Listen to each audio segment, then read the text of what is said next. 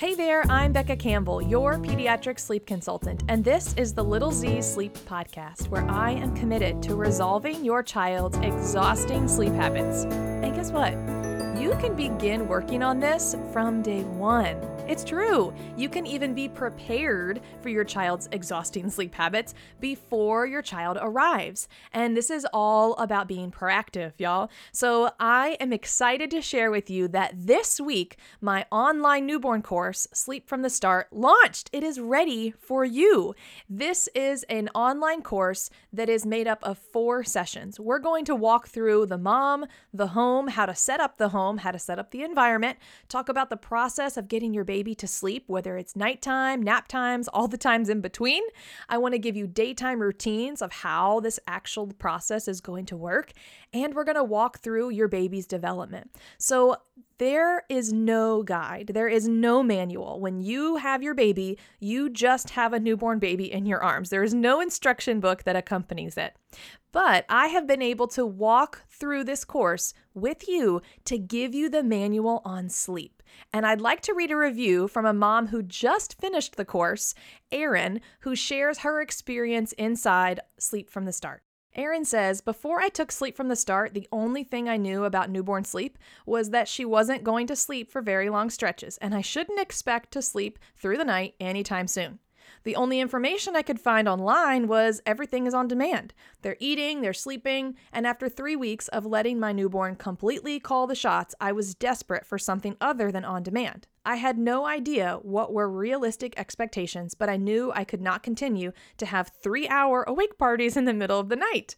In my desperate, sleep-deprived state, I reached out and learned about Sleep from the Start. Becca didn't give me a schedule for my newborn or even talk about sleep training her, but she did help me understand baby sleep development, routines to put in place to help her learn to sleep well, and realistic expectations. I think knowing what to expect and understanding the development of her sleep was the biggest help of all. Not knowing what's coming is frustrating for me. At 2.5 months old, my baby girl is now giving us 8-hour stretches at night and naps like a champ in her crib. I wholeheartedly believe every expectant mom should learn from a sleep consultant. We take birthing classes, newborn classes, and breastfeeding classes. Why not a sleep class? Erin, I could not agree anymore. And so today I am sharing a bonus from my course. This is a 12-minute segment of a 1-hour interview that I conducted with Dr. West.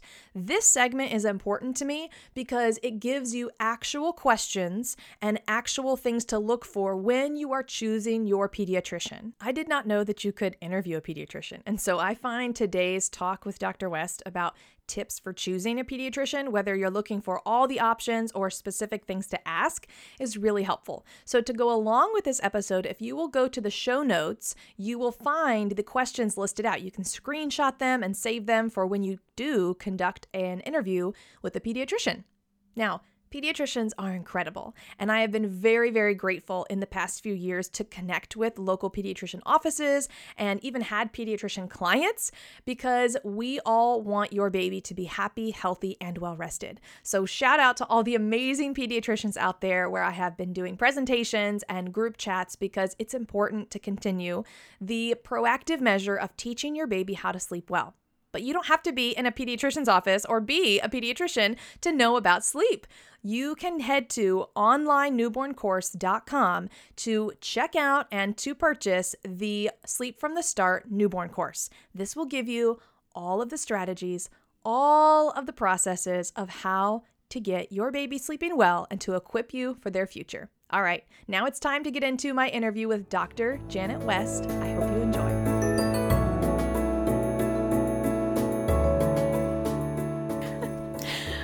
Well, let's go ahead and jump into our questions that have to do with the mom. Okay. So these first few questions that came from some of the moms, it's even before baby arrives. Gotcha. So just preparing for and getting ready for the arrival of new baby.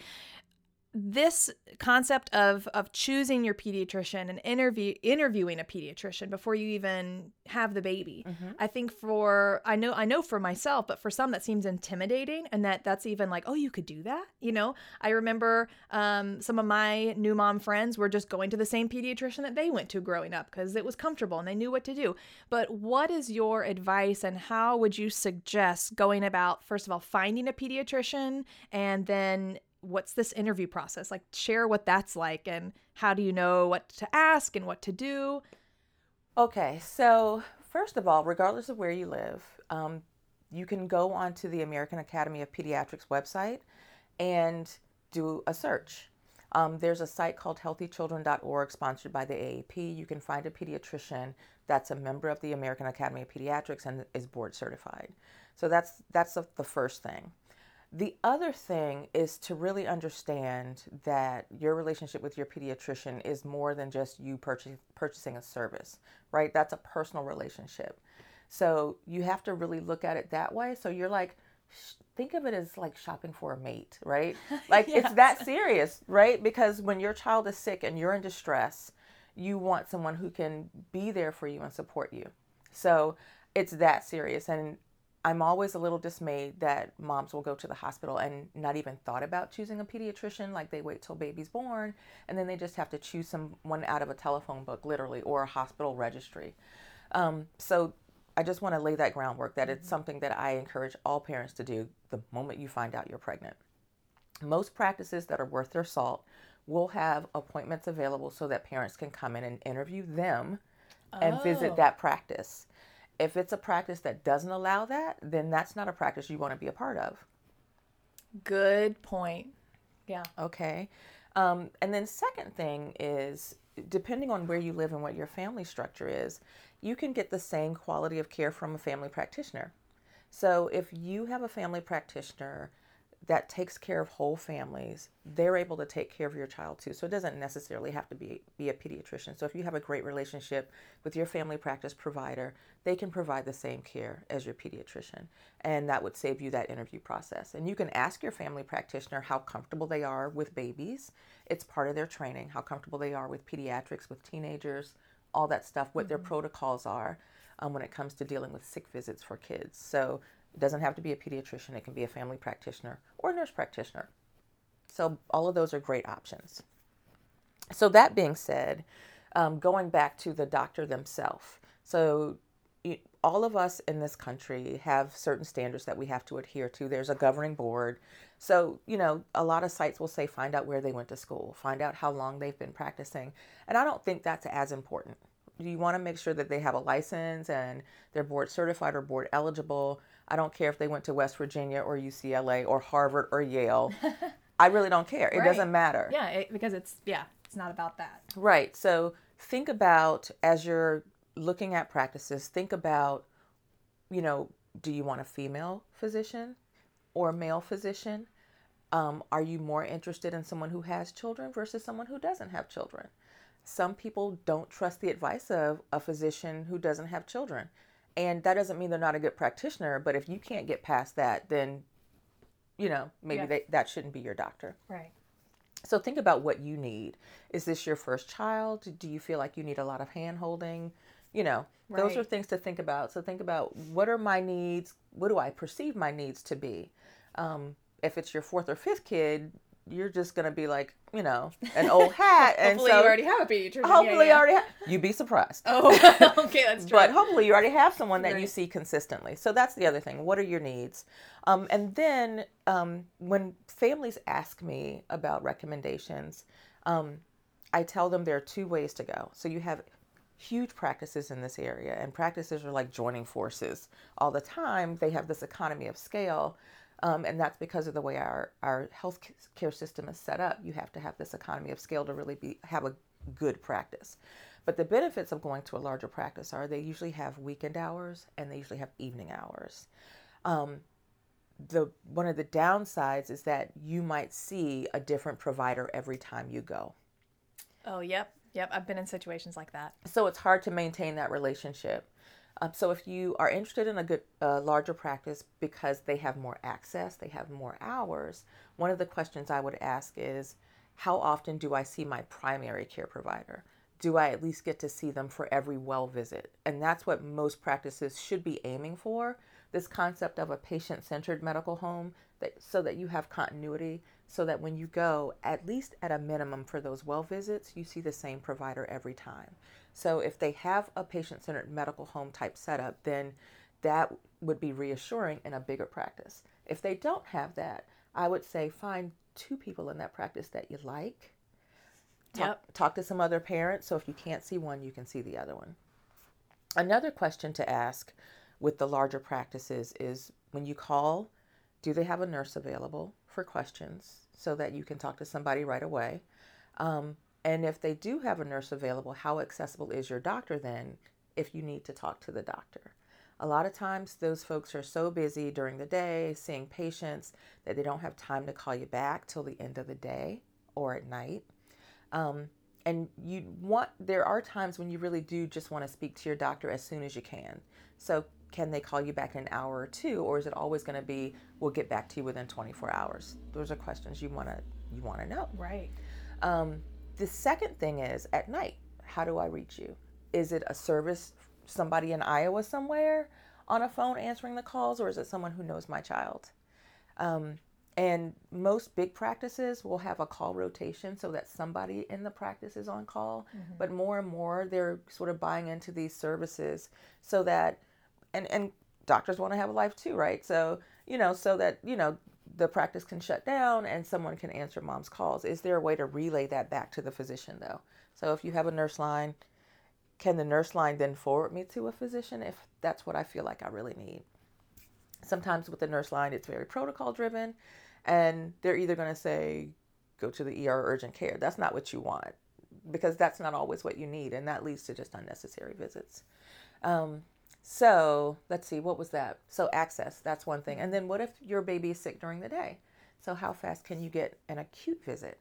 You call in the morning and say, hey, we got a rash and a high fever. I'm concerned. Can I come in to see the doctor? If it's going to be tomorrow or the next day, that's not quite the answer that you want, because right. You called because you want to be seen. Mm-hmm. The one caveat to that is, if you call and the nurse can reassure you and say, hey, I think baby's okay. They ask you the right questions. Is baby drinking? Is he playing? How does he look? What's worrying you? That's always a good question to ask a mom, because sometimes you don't get the heart of what they're worried about. And so she calls and baby has a rash and fever, but it's only been 20 minutes. But she doesn't necessarily share that the kid next door had the same thing and they ended up in the hospital. Oh, yeah, that's a really good point. Yeah. So, are they, are they willing to sort of get to the heart of what's going on? And those things you can sort of tease out in a visit. When you're walking through the practice, you want the practice to actually be open and have families there so you can see how people are interacting. That just makes a lot of sense, right? Yeah. And a lot of times those visits will happen early in the morning or after hours. And so you really don't get a sense for the flow. So you really just kind of want to, even if you do that interview, I'd say drop on in there in the middle of the day, even if it's just to say, hey, I had an interview with Dr. So-and-so and I really liked him and I wanted to see what it was like in the middle of the day. It's okay to do that. They're not going to look at you funny. So, good point, because we think that that's weird if you don't have a kid, but we're going to the pediatrician. And I'm so glad to hear that that's this, like you should. Yeah, absolutely. Because medicine was so paternalistic for so long, and people have always been intimidated by doctors. And I'm so happy to see that people are sort of getting out of that. That might be a little bit of the Google medicine mentality too.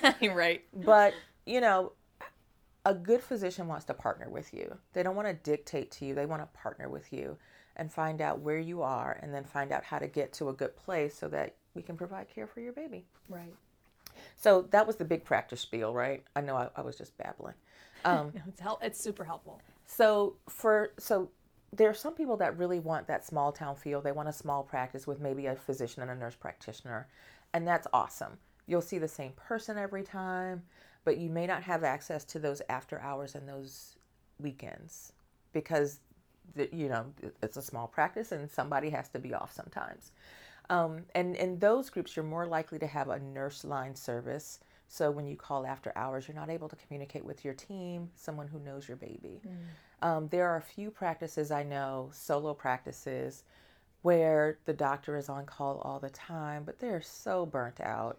And I don't know that they provide the best care just because they're so tired all the time. Some doctors will have on their voicemail if it's a solo practice, and I saw this a lot when I was in training, and their voicemail would say, if you're having issues, go to the ER. That's not the answer. But that's the downside. If you live in a small town, though, you may not have a lot of options for a larger practice, right? It might be a smaller practice. Right. But I have some families that love that just sort of small environment. It's, a pediatrician that they know. They see the same person every time, and that fits their need. Yeah, they find comfort in that. Yeah. Absolutely. And there's another category of practice out there. It's the health clinics. And so in this area, there's the Capital Area Health Network, and every area has health clinics, and they're called federally qualified health centers. But those clinics have a large Medicaid population, but there are folks that have insurance that go to them too. They typically have this patient-centered medical home setup.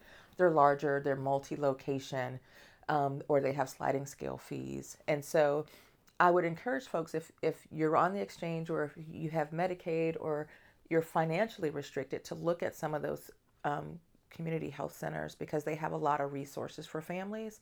There might be a WIC office in there, things like that. So I wouldn't discount those. And you can also go visit those too.